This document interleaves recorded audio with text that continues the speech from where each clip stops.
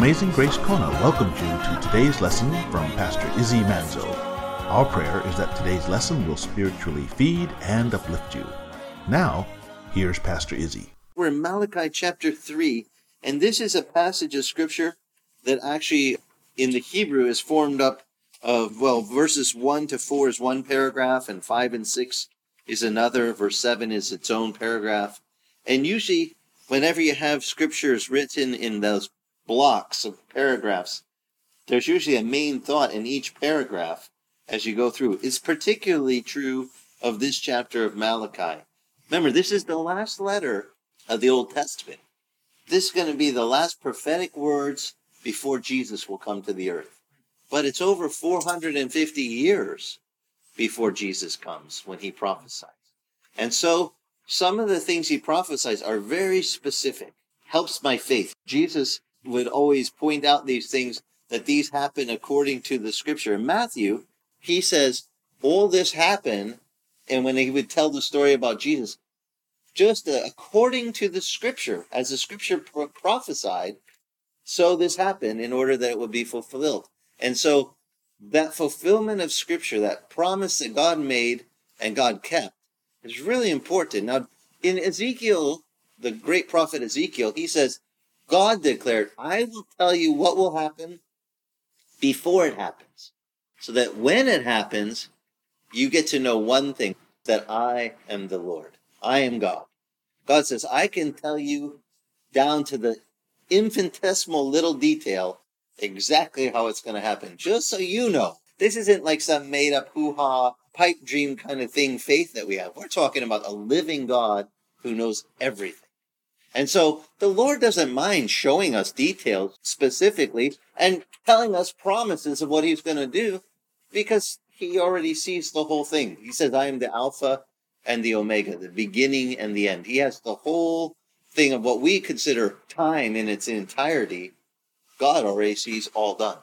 We live in the present, so we only can refer back to what we have of a very short amount of past in our relation and forward to, we can't even see our future. We don't know what's coming. So for us, it's a mystery, but not to the Lord. Let me show you chapter 3 of Malachi, verse 1. Behold, I'm going to send my messenger, and he will clear the way before me. And the Lord whom you seek will suddenly come to his temple. And the messenger of the covenant in whom you delight, behold, he is coming, says the Lord of hosts. But who can endure the day of his coming? And who can stand when he appears? For he is like a refiner's fire, like a fuller's soap. And he will sit as a smelter, a purifier of silver. He will purify the sons of Levi, refine them like gold and silver, so that they may present to the Lord offerings in righteousness. And then the offerings of Judah and Jerusalem will be pleasing to the Lord, as in the days of old, as in the former years. Now, God told them, I'm not pleased with you guys. But Malachi says, God promises a messenger that will come, and this messenger will prepare the way of the one, and we know which one he's talking about, the Messiah. He's going to come, and he's going to prepare his way, as he says, here comes the Messiah. Now remember John the Baptist, he said, behold, the Lamb of God, who takes away the sins of the world. So here he says, behold, I'm going to send my messenger. This is the first promise of Malachi 3, that when we turn in the New Testament, we open up the book of Matthew, the first book of the New Testament, we see this very verse quoted. But does anyone know who quoted this verse? Well, Luke does the best job. I like Luke's recounting of it, because Luke says, I made a thorough investigation of all that Jesus began to do and to teach. Luke was a physician. You know how those doctors' minds are. They're always into the details and got to know all the stuff. And when you read the Gospel of Luke, you notice that all of the miracles of healings, the man with the withered hand that had never stretched forth his hand, Luke writes out all the particulars about the. If you're playing Bible trivia and it's something to do with a healing and it's real specific, all the details, just guess Luke. You're probably going to get like 90% chance you're right, because Luke always wrote the details about the healings. The other guys, they said, and the guy got healed. The blind guy, he got his sight. And only John does that one time. in chapter 9 about the blind man, but not like Luke. Luke always gives all the details when it comes to the healings. Well, in Luke's gospel, Luke also tells us about this verse in Malachi. In the beginning of the gospel of Luke, in Luke chapter 1, when Zacharias, when he was an old man, remember he was married to Elizabeth, and they couldn't have children. She was barren. And Zacharias went and he made his offering in the temple. He got drawn by Lot. He was one of the priests, and it was his turn to go in and give the offering before the Lord. And so he got to do it, and he went in there, and an angel of the Lord met him. Gabriel told him, hey, the Lord hears your prayer. Your wife's going to have a child. And Elizabeth, who's barren, she's going to be with child. By this time next year, you're going to have a boy, and you're going to name him John. This is the parents of John the Baptist. But he says, how can this be? I'm an old guy. She's old. And the angel who is speaking with him, Gabriel, means the messenger who speaks for the Lord. That's what his job is. Zacharias says, how do I know this is going to be true? He says, look, I'm the messenger who speaks for God. If I'm telling you this is from God's mouth, I'm the one bringing you the message. God said this. I'm just telling you. I'm the messenger. And you don't believe me, and I'm the one who speaks for God. Well, then, fine, buddy. You're not going to speak, he says. And so he comes out of the temple, and he's like, they're like, I think maybe he saw a vision. And he goes back home, and I don't know how he told his wife the story because he can't talk. And he's sitting there, Maybe she finally was like, wow, the strong silent type. And I like him now. And a year later, she's with child. And when it comes time for him to be born, they said, well, let's name him Zacharias after the dad. And the father motioned, no, and brought him a tablet. The angel told him the name that he was to name this boy. This boy's name was to be John. And the angel told him he is the one that would go before the Messiah, crying, make ready the way of the Lord, like in Isaiah 40. Clear the way, prepare you the way of the Lord. Here comes the Lord. He's the announcer, the forerunner to the Messiah. He's coming.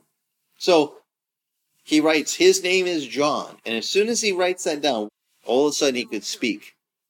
Luke chapter 1. I'm just going to read you the part where Malachi's verse gets quoted in the New Testament. He says, and Zacharias was filled with the Holy Spirit, and he prophesied. He said, blessed be the Lord God of Israel, for he has visited us and accomplished redemption for his people. He has raised up a horn of salvation for us in the house of David his servant, and he spoke by the mouth of his holy prophets from old, salvation from our enemies and from the hand of all who hate us. He's quoting Psalm 106 there. Verse 10, to show mercy towards our fathers and remember his holy covenant, the oath which he swore to Abraham our father, to grant that we, being rescued from the hand of our enemy, might serve him without fear, in holiness and righteousness before him all our days. And you, child, will be called the prophet of the Most High. You will go on before the Lord to prepare his ways. This is where Zacharias is. He's a priest, but he's quoting Malachi from the Old Testament about his own son. You, boy, he's talking to his son John, you're going to be the one who's going to prepare the way of the Lord and give his people the knowledge of salvation by the forgiveness of their sins, because of his tender mercy, the tender mercy of our God, with which the sunrise from on high will visit us, to shine upon those who sit in darkness and the shadow of death, to guide our feet into the way of peace. Isaiah 9, he's going to guide our way into the way of peace. What a beautiful thing. This young boy is going to grow up. He'll become John the Baptist. They'll say, here comes the Lord. Prepare ye the way of the Lord. There's the Lord. That's in the beginning of the gospel of Luke chapter 1, that this is quoted for us. And in Matthew's gospel in chapter 11, Matthew also tells us a tribute that Jesus spoke about John. Now, if anyone knew about John the Baptist, who he really truly was, it was Jesus. And Jesus says that these men were going away and they were speaking, Jesus says, to the crowds about John. He said, what did you guys go out to the wilderness to see? John wasn't a fancy speaker. He wasn't with big, fancy, dressed up, spiffy and everything. It says he wore a leather belt around his waist and a camel's hair garment. and his diet was locust and wild honey. You look at him today and say, that guy's like a hippie granola kind of guy. This is the guy God chose. And Jesus said, wait, would you guys go out in the wilderness to see some fancy speaker or something? Did you go out to see a reed that was shaken by the wind? What did you go out to see? You saw a man dressed in soft clothing, wearing soft clothing like in the king's palaces? Was he wearing the really goods? No. He said, but what did you go out to see? He said, a prophet? Jesus says, yes. I tell you, one that is even more than a prophet. This is the one about whom it was written, behold, I send my messenger ahead of you, who will prepare your way before you. This is Matthew 11:11. Jesus says, truly I say to you, amongst those born of women, there has not arisen anyone greater than John the Baptist. This is a pretty high honor. Wouldn't you like Jesus to say this about you?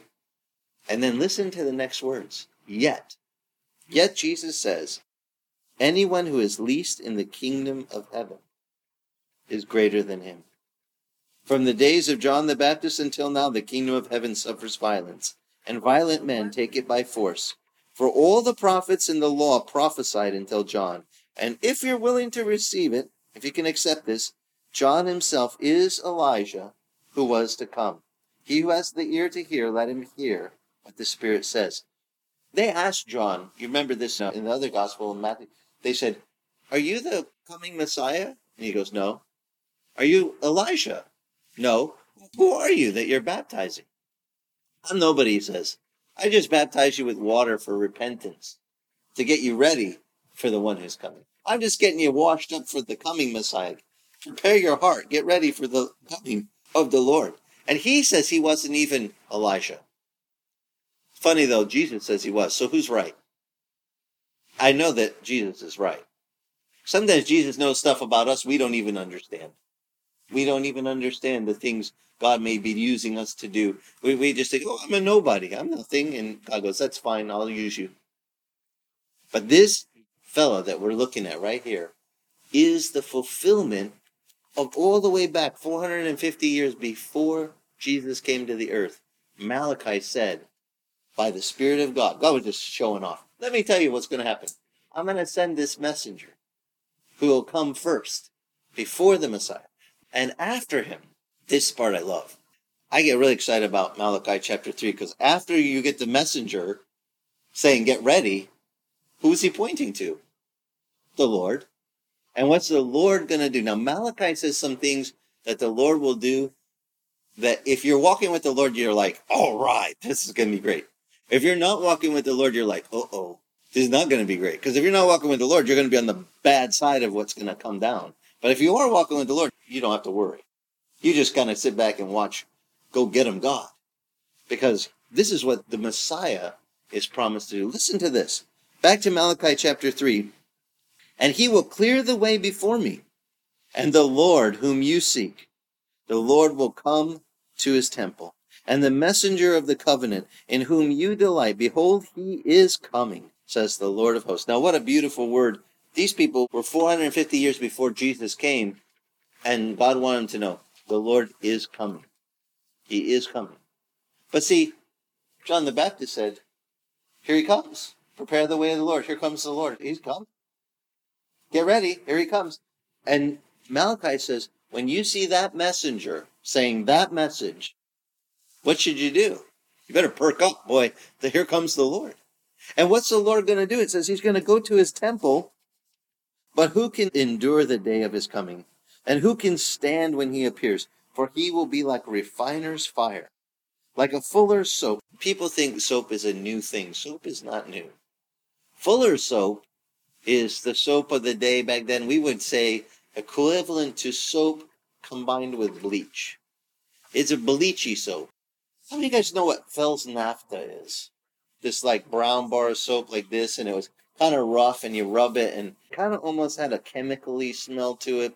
I mean, it worked real good, but it was a little bit harsh. That's a type of Fuller's soap. Okay, that is actually a type of Fuller's soap. But picture more bleach mixed in, okay? Because when you had that wool, you had to bleach it.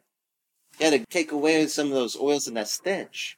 And to get rid of the smell of the wool, you had to really hit it hard with what they call Fuller's soap. let it soak.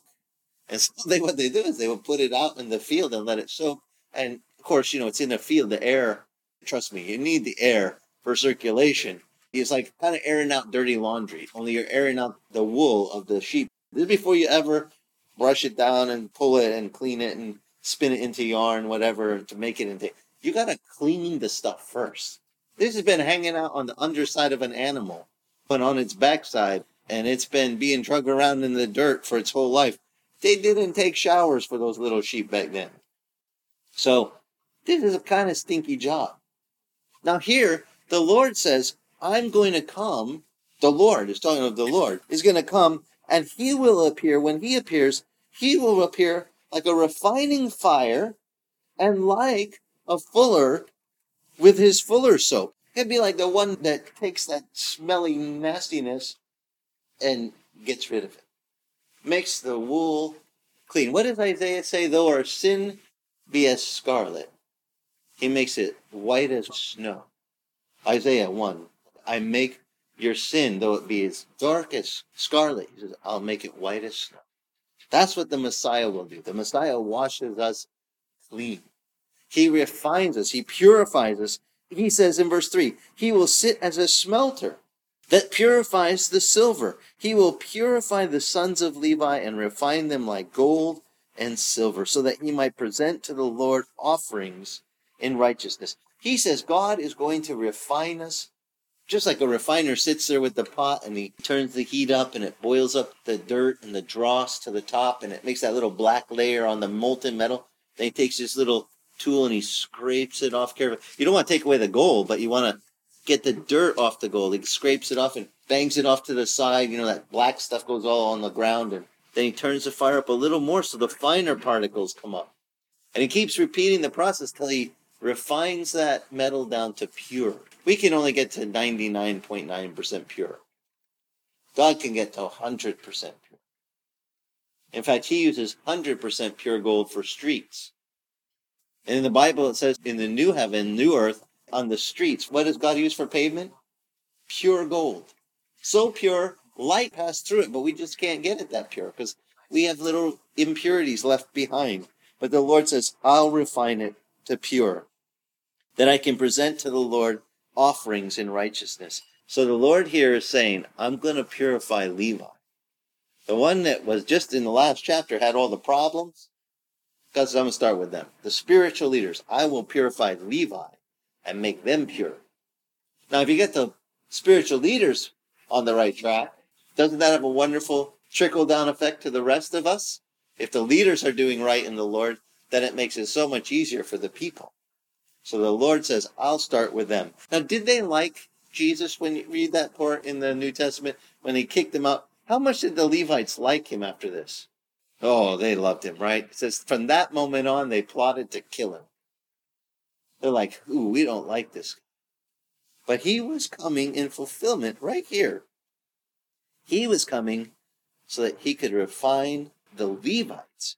And then the offering of Judah and of Jerusalem will be pleasing to the Lord, as it is from the days of old, as it was in the former years. He wanted to purify those leaders and get their act together so that the people could come and give an offering that's pleasant to the Lord, like they used to do.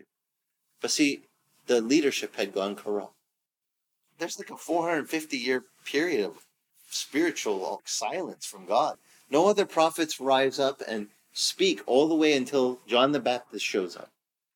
450 years, guys, that's a silent treatment for a long time. The Lord's going, look, I told you. He's called our Heavenly Father. As earthly parents, sometimes we tell our kids to do something, and they don't do what we tell them. And then they want to talk about something else, and you already told them to do something. Have you ever had to just, when they start talking about other stuff, just give them the silent treatment because they still haven't done what you told them to do? I know that I've had to employ this tactic where you have to actually say, we're not talking about that right now. Well, why not? You haven't taken care of what I told you. They want to skip past it, go around it, sidetrack, zig, zag. No. As a parent, sometimes we got to go, nope, not talking about nothing else till we get done what I told you already. Get back to what I told you. Now, what they are going to offer, they don't even realize it. Because what do the very Levites do? They killed Jesus on Good Friday. They gave an offering, all right. They took the Lamb of God and they slayed him. Who was the guy saying, let his blood be on us and on our children? It was the Levites. It was the very priests that I'm telling you about. They will later become the ones that will say, kill him, when it comes to the Messiah. They don't even realize they're about to give the offering required by God. I heard an interesting study on the Christian Satellite Network. The speaker was David McGee, and he was speaking about how sometimes Satan thinks he's going to win. And he thinks he's got the battle going his way, and God sees the big picture. Sometimes God even makes it look like we're defeated, and the enemy plays right into God's hands, but the enemy thinks he's winning. And he used the example, you remember in the Old Testament when there was the battle, and Joshua says, we're going to go up to the city, you're going to flee away like, oh no, they're coming to get us and going to beat us again. What he did is he took a third of his troops and had them go around the backside and hide.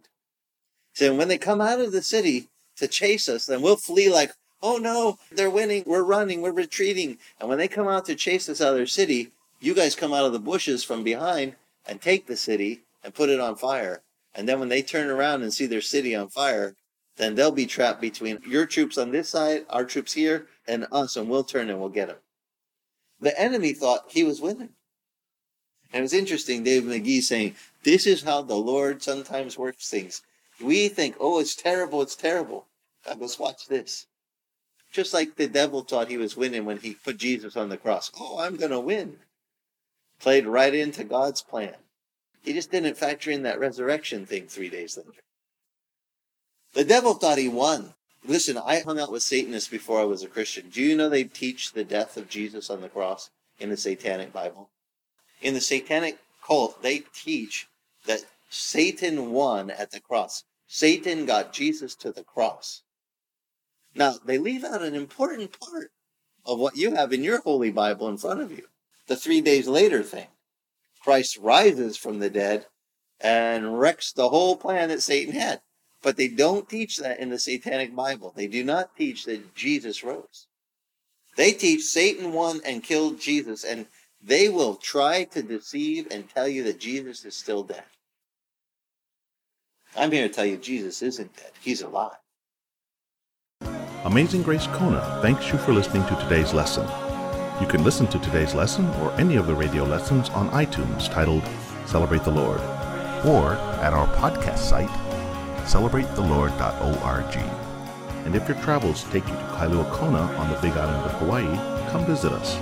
We meet Sunday mornings, 9 a.m. on the beach at the north end of the old Kona Airport. For more information on Amazing Grace Kona, go to our church website at amazinggracekona.com. Amazing Grace Kona is the original Calvary Chapel Kona.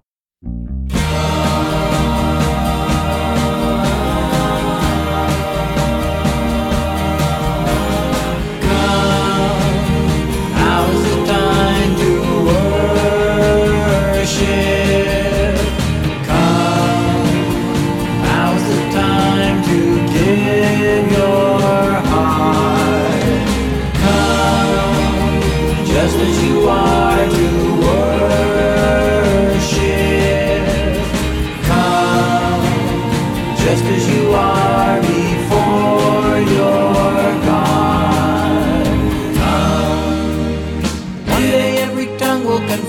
you are God. One day every knee will bow.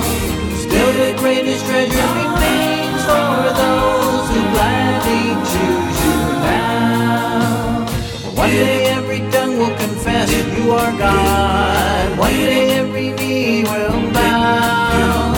Still the greatest treasure remains for those who gladly choose you now. Now is the time to worship. Come, now is the time to give your heart. Come, just as you are to worship. Come, just as you are before your God. One day every tongue will confess that you are God. day every knee will bow. Still the greatest treasure remains for those who gladly choose you now. One day every tongue will confess you are God.